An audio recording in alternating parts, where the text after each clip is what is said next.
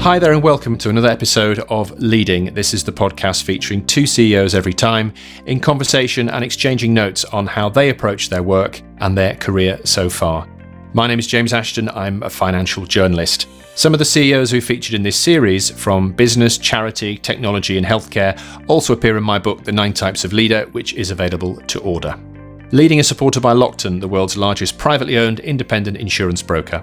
Lockton's independence means its 8,000 associates worldwide are free to focus solely on their clients' risk and insurance needs. To hear more from Lockton experts, please visit locktoninternational.com/gb/insight. So this episode, my first guest is Stephen Kelly. He's the chairman of TechNation. It's the state-backed organisation that supports the growth of the UK's most promising technology firms. Set up in 2004, TechNation speaks out on behalf of the sector and runs training and skills programmes for young leaders. Until 2018, Kelly was chief executive of the FTSE 100 software company Sage. He's also been chief operating officer for the UK government and led 2 more high-growth tech companies, Micro Focus and the Nasdaq-listed Cordiant Software. Stephen's joined by Chris Yeh, who is a Silicon Valley-based author, investor, speaker and mentor. Along with the LinkedIn co-founder Reid Hoffman, he wrote Blitzscaling, a book that explains how world-changing companies like Amazon and Alibaba were built. He also founded the Global Scaling Academy to guide startup founders. I started the conversation by asking Stephen what it was like to be a tech leader in 2020.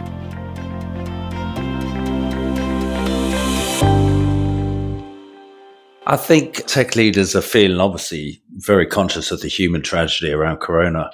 But in terms of their own businesses, they've seen in many businesses a massive acceleration. And it's almost like a tale of two cities. Those businesses exposed to hospitality, tourism, travel have obviously seen a massive downturn, almost with the demand just collapsing. But that's a very small percentage of the tech businesses. And most businesses have seen incredible acceleration. I think a lot of businesses obviously move into the cloud much quicker. And everybody said this, there's been more digital acceleration in 9 months than the previous 9 years. So a lot of the businesses we're involved in are growing faster. And also they've had the benefit of kind of no travel. So the impact on their operating expense has actually meant their profitabilities kind of probably hit new levels. So it's bizarre that out of the sort of human tragedy, digital has just raced away. And that's just both in the consumer space and also sort of the business to business space. So some of the guys can't quite believe it, but I guess are they quite as confident with 2021 in mind, or does it depend how that momentum carries on? Yeah, I think everybody, James, is struggling to work out what the new norm is. But there's been lots of shifts in terms of what Corona's done, particularly in technology businesses and across the business community, how we've all gone online digitally, but how we have to make sure that we look after people's well-being. In most of the companies as well, one thing that hasn't been kind of picked up is just a generic productivity leap. And that might be because, everybody's saving for commute time. But also everybody kind of is very focused on Teams or Zooms or whatever technology they use. And it's very much kind of task oriented and very output focused. And I think just generally, CEOs I'm talking to have seen a 15 to 20% productivity boost. So going forward, I think, they've now got a position where they're very clear about the demand in the marketplace. I don't think that demand's going to go away when even the vaccine comes out, normality resumes. And I think technology, it's not only here to stay, but it's embedded in every industry. So I think the prospects look very good. And for UK tech, I think it could be a golden era. Chris, do you agree? Do you see similar trends coming out of the States? Absolutely. I think Stephen's hit the nail on the head. For companies that were highly digital already, this pandemic has actually been largely a boon because they have been unaffected. Meanwhile, the competition, if they're competing with a more traditional company that had more of a bricks and mortar or atoms component, has suddenly fallen by the wayside. So if you take a look at what's been happening in the space that I focus on, which is the startup space, we actually did see some impact of the pandemic early on as people needed to adapt and adjust to the situation. So I track very closely the number of venture deals being done by the top venture capitalists. And as the pandemic began, that number did in fact decline. It's usually about 100 a month, and it declined as low as 50 at its nadir, but it's since come roaring back. And for the month of October, for example, there were 107 deals done. So people had to adapt. It's not normal to write a multi-million-dollar check without seeing someone in person. It's historically been the case. You want to look someone in the eye and shake their hand. Guess what? You can't do that these days. And the venture capital industry has adapted, and these funding rounds are going on. Companies are going out. I think that a great sort of microcosm for all of this is a company that most people are very familiar with, Airbnb. Airbnb began this pandemic in terrible shape in the sense that their business, which relies heavily on travel, was completely destroyed. And as a result, they laid off 25% of their workforce. They actually spent $250 million in keeping their hosts afloat. They lost $1 billion in booking. That's the kind of shock that would kill most companies. Fortunately, the company is financially very strong. They were able to raise some money to shore up the balance sheet. But as it turns out, they were able to adapt. So they were able to switch very quickly from serving as a substitute for a traditional hotel on a business trip to being a place that really had a tremendous variety of longer-term rentals for people who were leaving crowded cities and working from home in the countryside.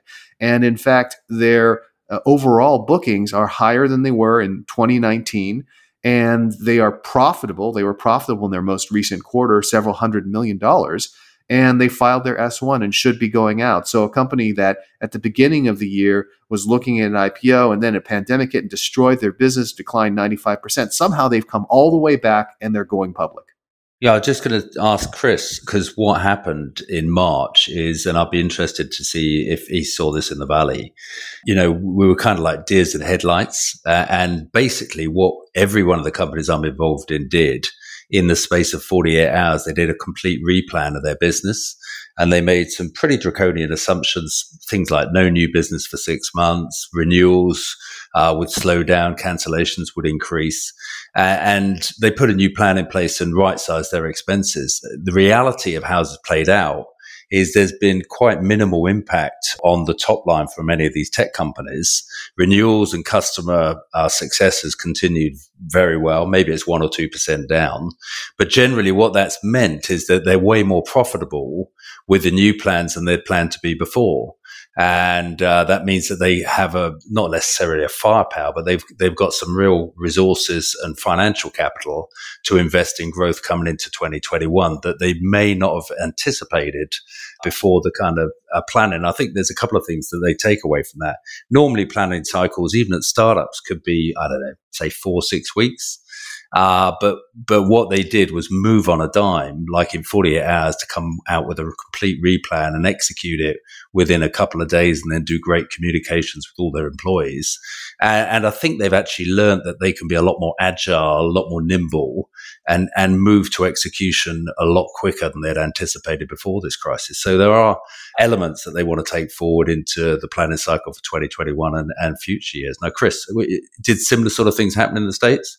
Absolutely. I think what you described is exactly the phenomenon that we saw, which is that people having lived through multiple events in the past, whether it be the financial crisis in 2007, 2008, whether it be the dot-com bust in 2000, were more prepared. They understood that things could change on a dime. And one of the big questions was going to be, is this going to be a cataclysmic event like the dot-com bust was for the technology industry?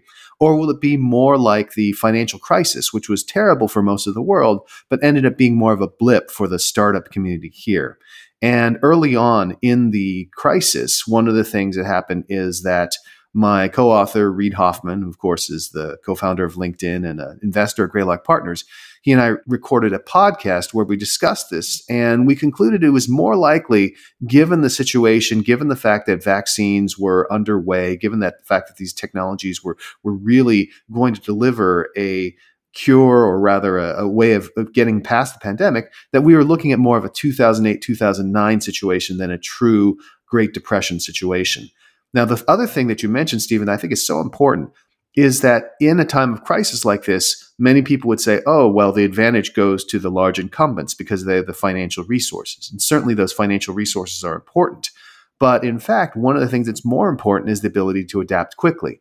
I've used as an analogy the sailing of a sailing vessel through a storm. The winds are shifting very quickly, and the ability to very quickly change course to tack into the wind is more important than saying, well, I have this giant ship that's just going to lay at anchor while the storm is raging around us. So I think that it's actually been beneficial to the startup world to have this kind of outside impact because it's allowed them to adapt quickly and make inroads against larger, more established competitors that may not have had that same ability to adapt. And with that, as they adapt, Chris, I'm interested now, given you referenced the work you've done with Reed and the book Blitzscaling, do you think now the founders, the leaders of these business have a renewed confidence and actually we're heading into this new period of blitzscaling, of really, really fast growth?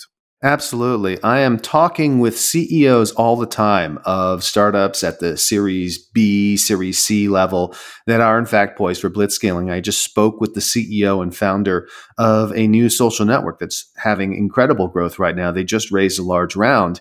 And he told me we have 30 employees and we know that in the next year we need to increase that to over 100. So despite the pandemic, despite the changes that have been made, because the technology industry has always been more open to remote working and even this sort of remote first world that we're in now, they are poised to continue to grow. And there are startups every single day raising large quantities of money, poised for growth, getting ready to really exponentially expand their business. I've noticed incredible leadership, and I've been blown away with the CEOs in terms of greater level of sensitivity, doing amazing things for their customers, actually engaging in the community, helping with food banks, and also their employees. So there's been almost like an outpouring of incredible leaderships I've seen, particularly in the tech sector, where not only did they do the planning and I guess the structured elements to how to handle a shock in the business, but also they did a lot more around sensitivity, brilliant two-way communications, lots of mobilization of fun things to do with people working remotely, and then also kicking in a lot of sort of well-being programs to support mental and physical health of their employees. And I've genuinely been overwhelmed, and I mentor a lot of chief executives, and I really think they've stood up tall and made us all very proud. Stephen, tell me about TechNation. So I think it's about 10 years old now as an organization. You've been chairman there for a few months. There's a lot on there about coaching and community and so on. I think there's a target for unlocking growth potential in 1,000 scaling tech leadership teams by 2022. What does that mean in practice? Yeah, I think so. TechNation was established actually back in 2014, and it's really kind of flourished since then. It's got brilliant leadership under Gerard Gresh and some very committed entrepreneurs to building this platform, which is TechNation, which provides a community for coaching, community projects and peer-to-peer contact with other fellow founders and chief executives, and a lot of rich content about how to smash through barriers of growth and scale up, whether you're in the fintech industry, whether you're in net zero, whichever segment you're in, health tech, edutech. And basically, it's a platform for ambitious founders and chief executives to come together and learn from each other and use some of the tools in terms of scaling companies. And particularly, again, Chris will very much know this, when companies get to about £1 million, that's when we identify them as scale-ups. And then that journey to $10 million can sometimes be like Death Valley. But you hit barriers maybe at $50 million, $200 million, and you tend to plateau in terms of growth. And what we're seeking to do is really accelerate that growth and smash through those walls. So some of the great companies that have come through the program include companies like Monzo, Ocado, Deliveroo, Darktrace, Skyscanner. And overall in the UK, there's about 5,000 tech scale-ups. And the important thing for the nation is that's where all the about 90% of the technology job creation comes through these scale-ups. Obviously it's really important to have the startups because they build the pipeline, but it's the scale-ups that create all the value. And in the UK, we're lucky to have 82 unicorns now, which is head and shoulders above anywhere else in Europe and only kind of behind the US and China. And a whole load more, what I heard a new phrase called Soonicorns, these $250 to $800 million valued companies. So I think there's just now, which is kind of very different, and maybe we'll get onto it. 20 years ago when I was in the Valley, and when I went there 30 years ago, there was a rich ecosystem of fantastic founders, a whole VC network, and everybody. Even if you talk to the janitor in an office, you said, "What are you doing?" And they'd say, "Well, I'm in the technology industry." Everybody was in the technology industry. And I think that's has come in very much for the UK, and TechNation's the platform that these companies can come together and really learn from each other and grow, scale, go international, raise capital, get access to talent and skills and all the things that they need to do to really smash through the barriers. And I'd kind of say the UK is ready for prime time. And given what's happened with Corona and the likely significant unemployment, there's never a more critical time for the nation than high value jobs and leveling up regions and exports. And that's why it's so critical that these tech companies are very well supported. Well, I was going to come onto your time in the Valley because there are a few tales from back then, Stephen. But I suppose the challenge has always been, as you say, you talk about the community you found there quite a few years ago. It's one thing about getting the companies together and sharing ideas and so on and bringing in the finance, but you almost have to encourage the confidence in the founders to grow, to do it quickly, not to sell out, and to really push on, to really, dream big. No, that's so true. And I think, I was very lucky. I spent 9 years with Oracle back in the 80s and 90s, and it was a company of triple digit growth every year, 100% plus growth.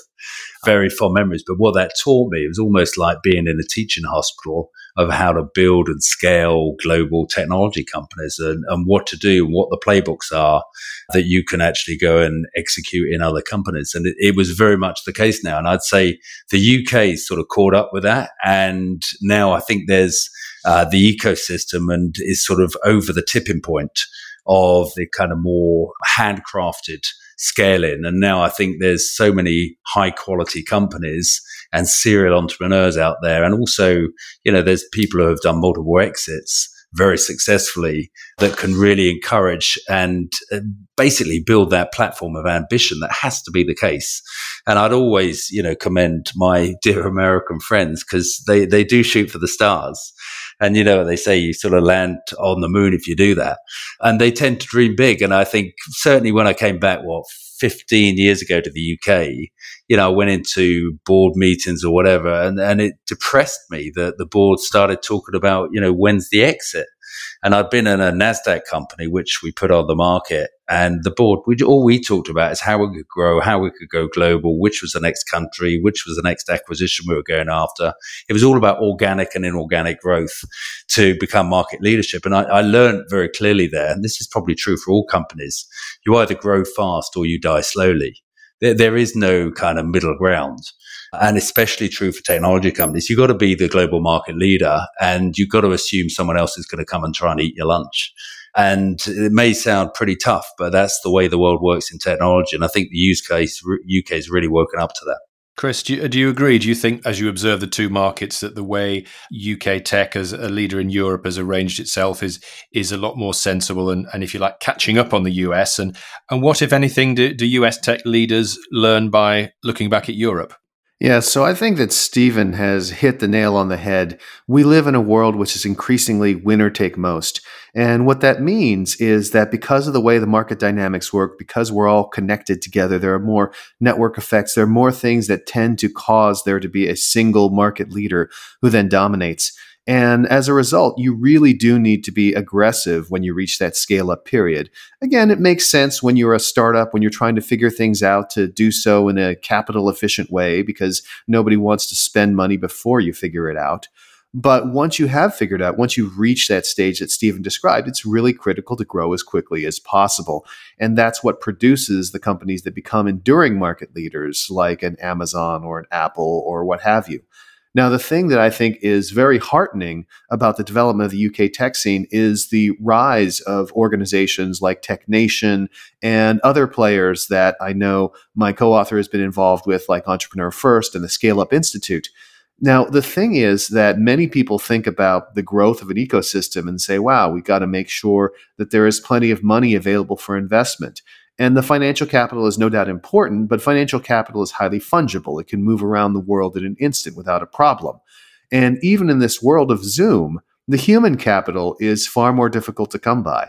And so catalyzing that human capital, trying to train people up, give them that mindset shift so they are willing to be more aggressive, so they're willing to shoot for the stars, is such an important role in an ecosystem. And it's something which the work plays out over time, which is why in this first decade of existence, TechNation has accomplished so much. But like many other startups, I believe that the returns will tend to compound over time. So I expect even more from the subsequent decade than I believe we saw in this prior decade. And finally, you did ask about what do I think that Silicon Valley leadership and companies here can learn from looking at other places around the world. I think they can absolutely learn from looking at the UK and Europe. I think one of the areas where really the UK is, as far as I can tell, is far ahead of what the US has done is in the government actually partnering with these companies. In the United States, while there has historically been research funding that goes into the universities, there hasn't been as much direct funding or direct support for the entrepreneurial ecosystem as I've seen with things like TechNation. I feel like that's something the United States could learn more from. We have some things like a small business administration, but it's aimed more towards traditional small businesses as opposed to the venture sector.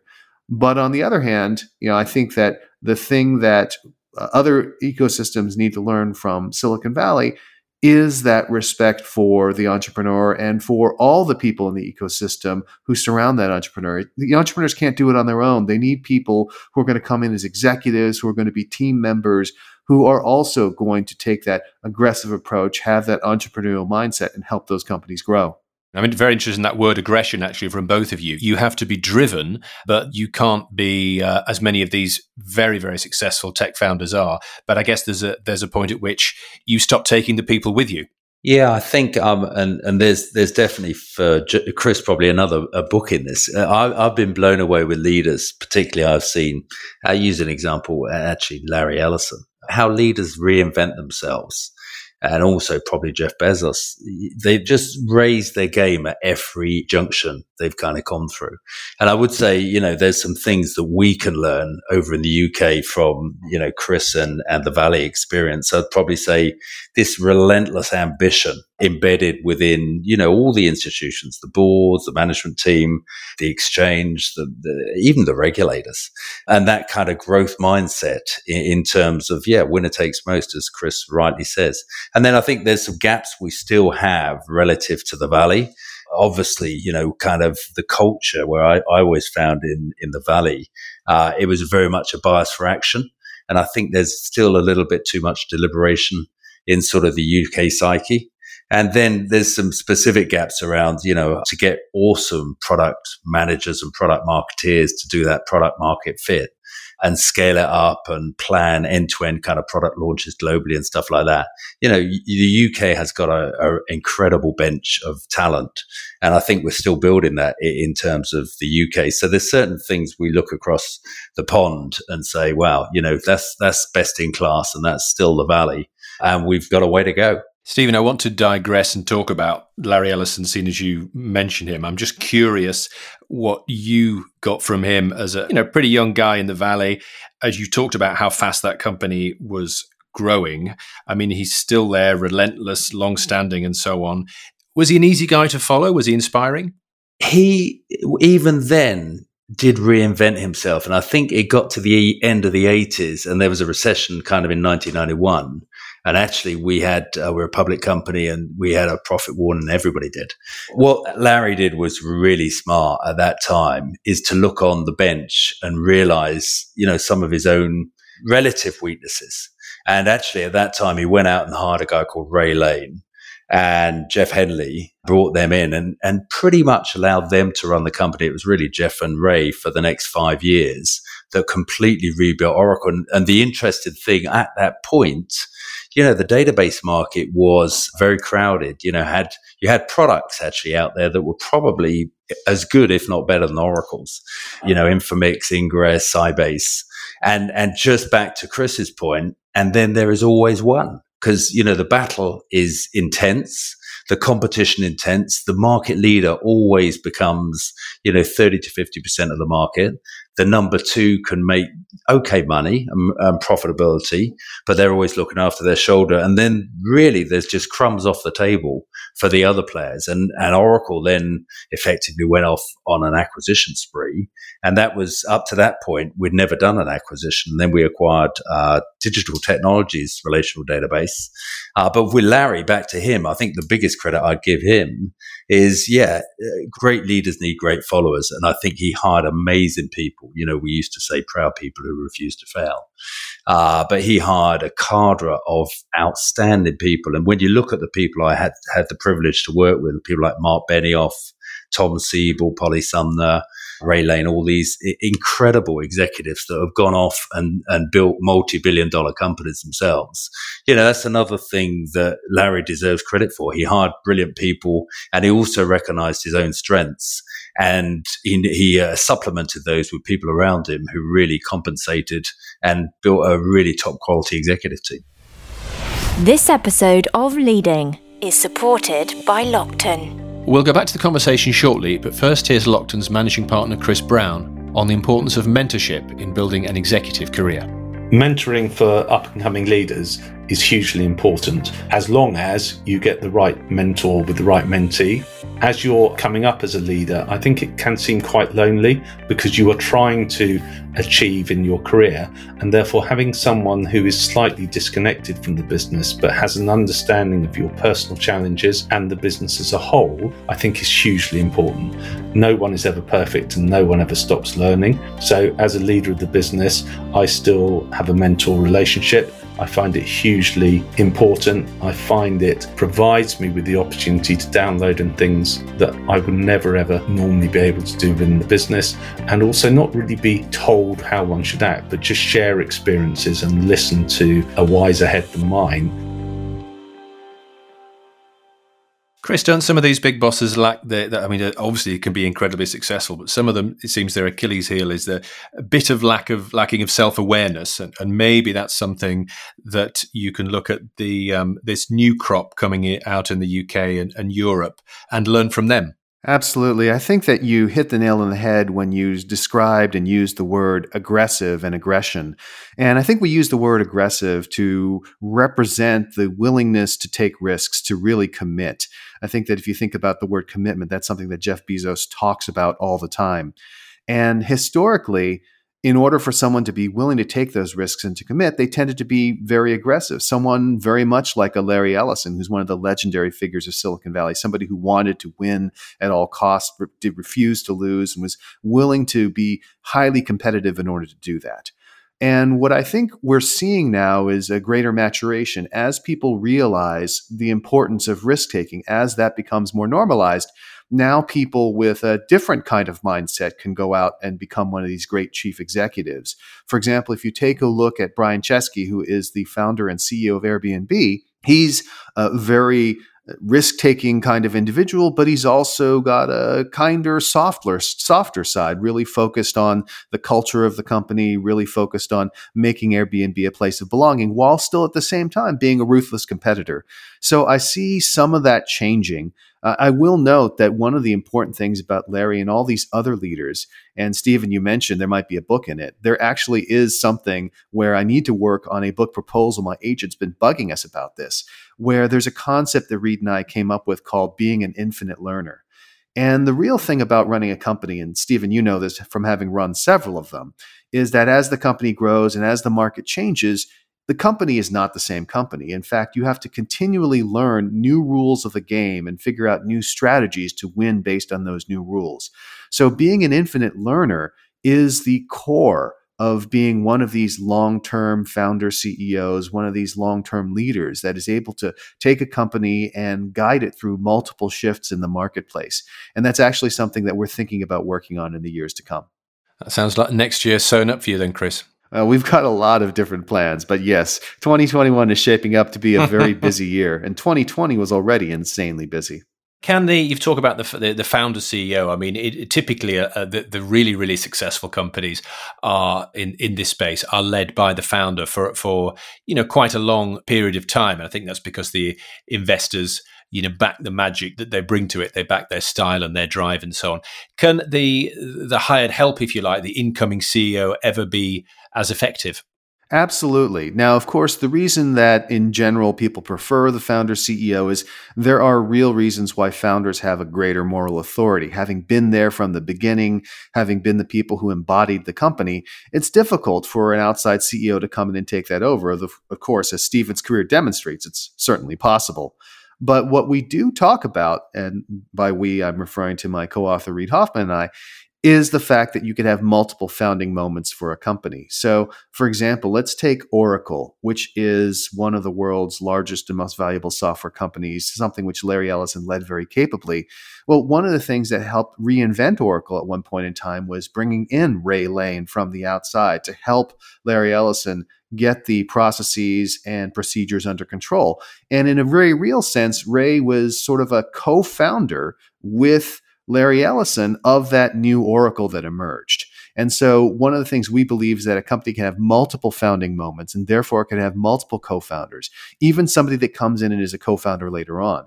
We do believe when you bring in an outside CEO, it's important that that CEO become effectively a co-founder. They should not just be a hired gun. They should be someone who deeply feels the mission of the company and whom the employees will see as a moral leader as well as the person at the top of the org chart. I suppose you can also see that in the Apple story. The return of Steve Jobs is very much the beginning of a very, very successful new phase for the company. Absolutely. And part of that is not just Steve Jobs' genius, although, of course, that was a very critical part, but his role as an emotional leader, almost a spiritual leader, if you will. Steve Jobs restored the faith in Apple as a concept rather than just thinking of it as a computer company. Stephen, Chris has referred to your career. I'm curious, how do you describe yourself as a leader? Yeah, James, I think just on that discussion as well, it's really insightful from Chris, because I think the most empathetic and far-sighted founders, obviously they have the vision, the original vision. But if they're doing their job and building reflective time, then they're looking at what the next phase will be when you get to 50 million, 200 million, 500 million, and what barriers that they need to break through in terms of international expansion, developing partnership models, developing different channels, dealing with competitors, dealing with acquisitions. There's just so much you go through the journey decade after decade. And the amazing things that actually Chris has highlighted is if you're an infinite student of leadership, you look at yourself and you become very self-aware, and you then look at the next journey you've got to take the company on, and you surround yourself with people who actually have done that before, who have got experience and the right attitude, and keep the values very much intact, but actually propel it into a whole different ethos and how the company feels differently. The other alternative is they don't see it coming, they get hit by a bus, and then effectively you've got a burning platform. And then you've got a mandate to bring in a new chief executive. Now, just generally where that's happened, I've done a couple of pretty seismic turnarounds, one at Micro Focus and Sage. And, sadly, the companies were on their knees and declining revenues at Micro Focus. And what that gave me, legitimized a mandate for change, and it gave us a burning platform. But what I was very sensitive to is having massive respect for the founders. And I used to use phrases like standing on the shoulders of giants, because I think it's really important for colleagues who have given their love and passion and spent 2/3 of their working life trying to build something very special, for the new guy to come in and be very respectful of everything that happened in the first few chapters of the company. And then you've got to paint a vision of what taking the founder's brilliant work to get the company to where it is now, what it means in terms of your vision of that business and market leadership and what you're going to do for customers and how you're going to change the world. And, ultimately the role of the leaders, the very successful leaders, are people who can connect the rational discussion and arguments of the head with the emotion and the evocative arguments you make, like, I love coming to work with these people and I love the culture here and I'm really engaged in this company and the mission. And then when you have that, you have, engagement of the hands. So it's the head, the heart, and the hands that really give the power to awesome execution in companies. When I've looked at leaders and they recognize that about themselves, And then they get the next founder recruited to come on the journey. And really, it's almost, I guess, like analogy of climbing mountains. You're in a mountain range. You're ultimately heading for Everest, but you have to conquer every mountain on the way. And every mountain's different, and different weather conditions, and, winter weather conditions, summer. And you need different people around you and different skills that really will allow you to climb each peak and put the flag on top of the mountain. So I've always thought very much aspects of the fixer role with some of those jobs that you've gone into, Stephen, and that's characterized by quick decisions, getting things done, and that burning platform as a catalyst for changing the direction of the organization completely. But filling that role is not really, you're not going to win any popularity contests, are you? I think what I've sought to do, James, is a great example is Sage. I guess when I turned up at Sage, really lovely people in the company, very nice. And it was sort of very British and had been a market leader in the accounting and payroll for small businesses. And what I sought to do was actually connect ourselves with these customers, the business builders, the people working 80 hours a week, grafting it, the people who are doing all the job creation, whether they're hairdressers, grocers, tech entrepreneurs. Every one of our customers, 3 million customers, was a very human story of love and passion to grow their business. So I actually use the narrative a lot more within the company, saying we've got a brilliant job to this stage, but bottom line is we're losing market share because we're not growing as fast as our competitors. And, that's unacceptable position. And there's only kind of one route that's going to lead to. And therefore, we care about this company passionately and standing on the shoulders of giants. Let's really put more effort than ever reconnecting ourselves with our customers, develop that gene of customer obsession, and start getting the customers in the room in terms of developing real great innovation so that they can run their businesses and have a frictionless payroll, accounting, payments world, and automate everything in their business to really drive their cost of operation down and allow them to do what they love, which is, their dreams to go in and win customers and be a market leader. Their dreams were not spending Sunday afternoon, posting their tax off to the HMRC or the IRS in the US. They want to get out there and they want to be with customers. So we've got such a great license and agency to really develop awesome technology to allow them to do what they love, which is entrepreneurs just love to grow and be with customers and win and go global and really change the whole narrative. So I do think it's pretty important for all leaders to be able to connect, why is this important to us rationally, but also to create that emotion. I would say the leaders of today I see, especially in tech, the Mark Benioffs, have got a great way of providing vision and very logical, and people write books about this, but also people feel very proud to work for Mark. The authenticity, the love that he has, the compassion that he shows, how he has a strong point of view on big issues, how he takes a point of view and makes a stand on things like LGBTQI issues, because he's a principled person. And I think people do feel very committed to him as a leader in that example. And I think, what I'd say is there's a whole new generation of these leaders. And I'd sort of describe it around kind of the reboot of capitalism or compassionate capitalism, where market leadership through that aggression that Chris talked about is sort of guaranteed because they're obsessed about customers, they're obsessed about product innovation, they care dearly about the customers and competition, but they want to do it in the right way. They want to build a company that's sustainable, that has a strong heart, that's connected to its community, that helps vulnerable people around the world, especially in the offices and the operations where they play out of. So I think what I've sought to do, is connect that greater sense. And, I could argue and would absolutely take the feedback that I haven't always done it the best. I've certainly looked at myself and said, would I have done things differently? Absolutely. But at the time, I think we could trust most leaders to say at that point in time, they thought what they did was absolutely right. And they had the conviction to pursue it and kind of get it over the line. Chris, there have been occasions in your career when you've led the ventures that you've been involved in, but it feels like that's not been your primary modus operandi. I mean, you would rather be there helping leaders through things like Global Scaling Academy. Absolutely. One of the things that I tell people about being a CEO or a founder is that for caring and responsible people, it is one of the worst jobs in the world. I'm sure Stephen can recognize the feeling of this, especially coming into a turnaround situation. Everyone is looking to you for the answers. And every day, everyone is dealing with so many issues. And at the end of the day, they think, well, I'm not sure what to do, but fortunately, Stephen's here. I'm going to go to sleep. He'll figure it out. So it's such a crushing weight of responsibility that I was glad to be able to turn over to younger, more energetic folks. But you're absolutely right. I do focus quite a bit on helping entrepreneurs. My personal mission statement is to help interesting people do interesting things. And so like Stephen and the folks at TechNation, what I want to do now is help those entrepreneurs who are trying to make a dent in the universe.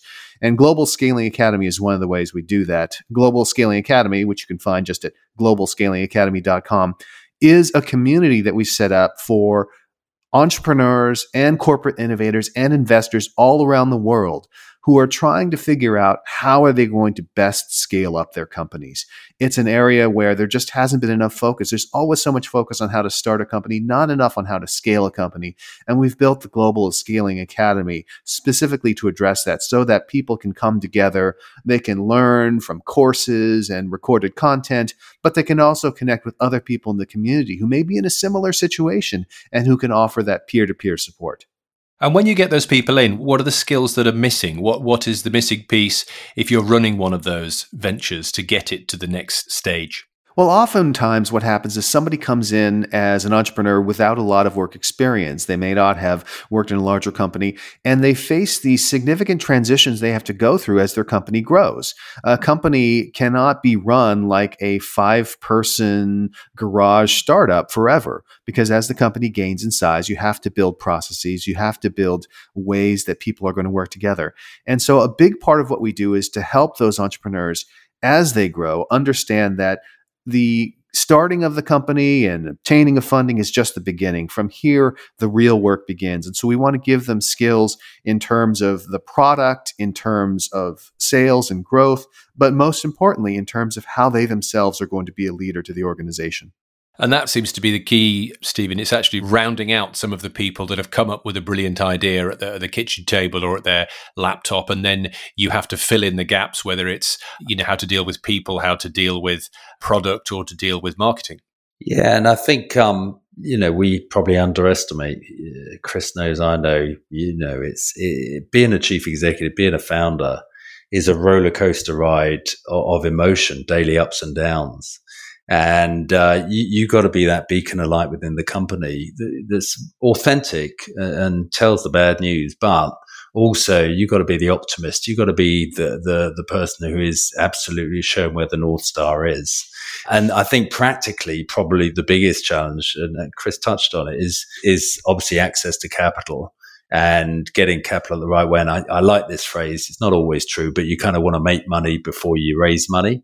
So it's really good because that drives a culture where you're connected on the customer, you're connected for the use case, you're connected on what business problem we're solving for the customer. And it puts your energy and focus into that rather than just spending all time trying to kind of go up the 101, raise money without the idea. So it really drives the execution. And I always say A-class strategy and B-class execution will always be inferior to B-class strategy and A-class execution, because the execution companies tend to win out. And I think as a founder, CEO, your biggest challenge typically is in the area of human capital. How do you hire rock stars? And I think obviously, the Valley's rich in terms of brilliant people, but when it comes to awesome product management, product marketeers, when you scale, you need to get the team aligned and really connected around the mission and the plan. And that's probably where, looking back, I spent most of my time just trying to hire great people and then retain them and grow them, mentor them and coach them to be the very best every day that they could be. And I think that's probably always going to be a perennial focus for founders and chief executives, particularly when you're looking ahead down the road and you can say we did 20 million revs this year. And next year, we've got a plan to do 35, 40 million. then, what does it look like in terms of the team I need around me in 2 years' time? And I think actually the US companies tend to do this a little bit better than we do. They kind of think ahead and they get scale ready with the management team to make sure that they can kind of smash through those barriers. So they scale the team early. And I think that's a good thing to do, because the most important element, if you've got a compelling solution for the customer and you've got a great management team, then you're going to be pretty successful. And again, very simplistically, I always say, brilliant companies are almost like two sides of the coin, a chief executive's role. If you've got fantastic colleagues and employees who are really committed about the passion of the best people in the industry and their functions, and you've got really a culture where you're obsessed about customers, and you connect the two, then that's where magic happens. Brilliant employees doing amazing stuff for customers. You're going to be a high growth, very successful company. And you talked a bit about mentorship in there, Stephen. Anyone in particular helped you on the way? Yeah, actually, some of the folks, that I've mentioned, the Polly Sumners, the Ray Lanes, there's one guy, Dr. Steve Garnett, who was actually with Tom Siebel and built all the international operations for Tom. He worked with me. He spent 10 years at Oracle. And actually, I worked for Steve, a great privilege to work for him. And he was a brilliant leader, taught me a lot then, and continues to teach me today, actually. We're great friends. And then he went to work for Mark Benioff at Salesforce, and built the international business for Mark, and worked for Mark probably for about 13, 14 years. And, he's got not only all the ticks in the box around skills, experience, but he's an incredibly compassionate, nice, kind individual, really cares about people, cares about the team, cares about customers. And, you can't fake that sort of stuff. And it makes it very authentic. And, he's been a brilliant mentor to me throughout my career. But there's been a lot of mentors. I haven't, just relied on Steve. I've been very lucky that a lot of people have tapped me on the shoulder and always, given me the benefit of their experience. And a phrase around feedback. And all the companies I try to build was the culture of feedback throughout, in the moment feedback, kind of not only on product developments, but sales meetings, pitches, things going well, what didn't go well, how can we improve, that continuous learning, which makes companies a really vibrant place to be. And this phrase of feedback is the breakfast of champions, that phrase, feedback is the breakfast of champions. And that's what you want throughout your company. And what have I missed, guys?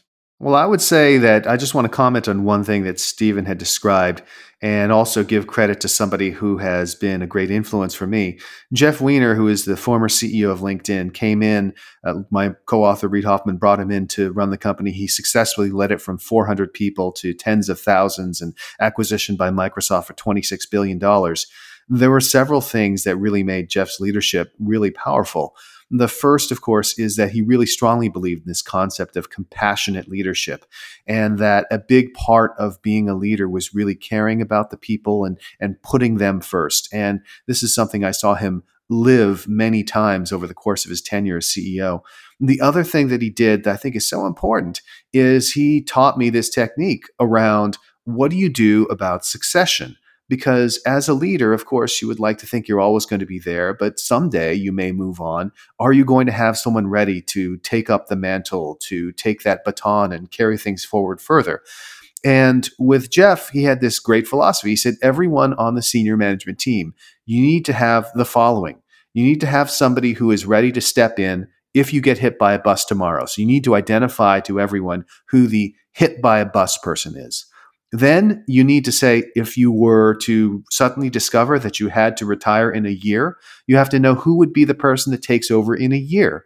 And then finally, you always have to be developing the person that will be able to take over in 5 years. So having that perspective meant that you always had someone strong enough to take over immediately, meant that you were always thinking about how you were grooming that next person to take over, and meant that you were always building up that pipeline of leadership, which is something that is so essential and I think often overlooked.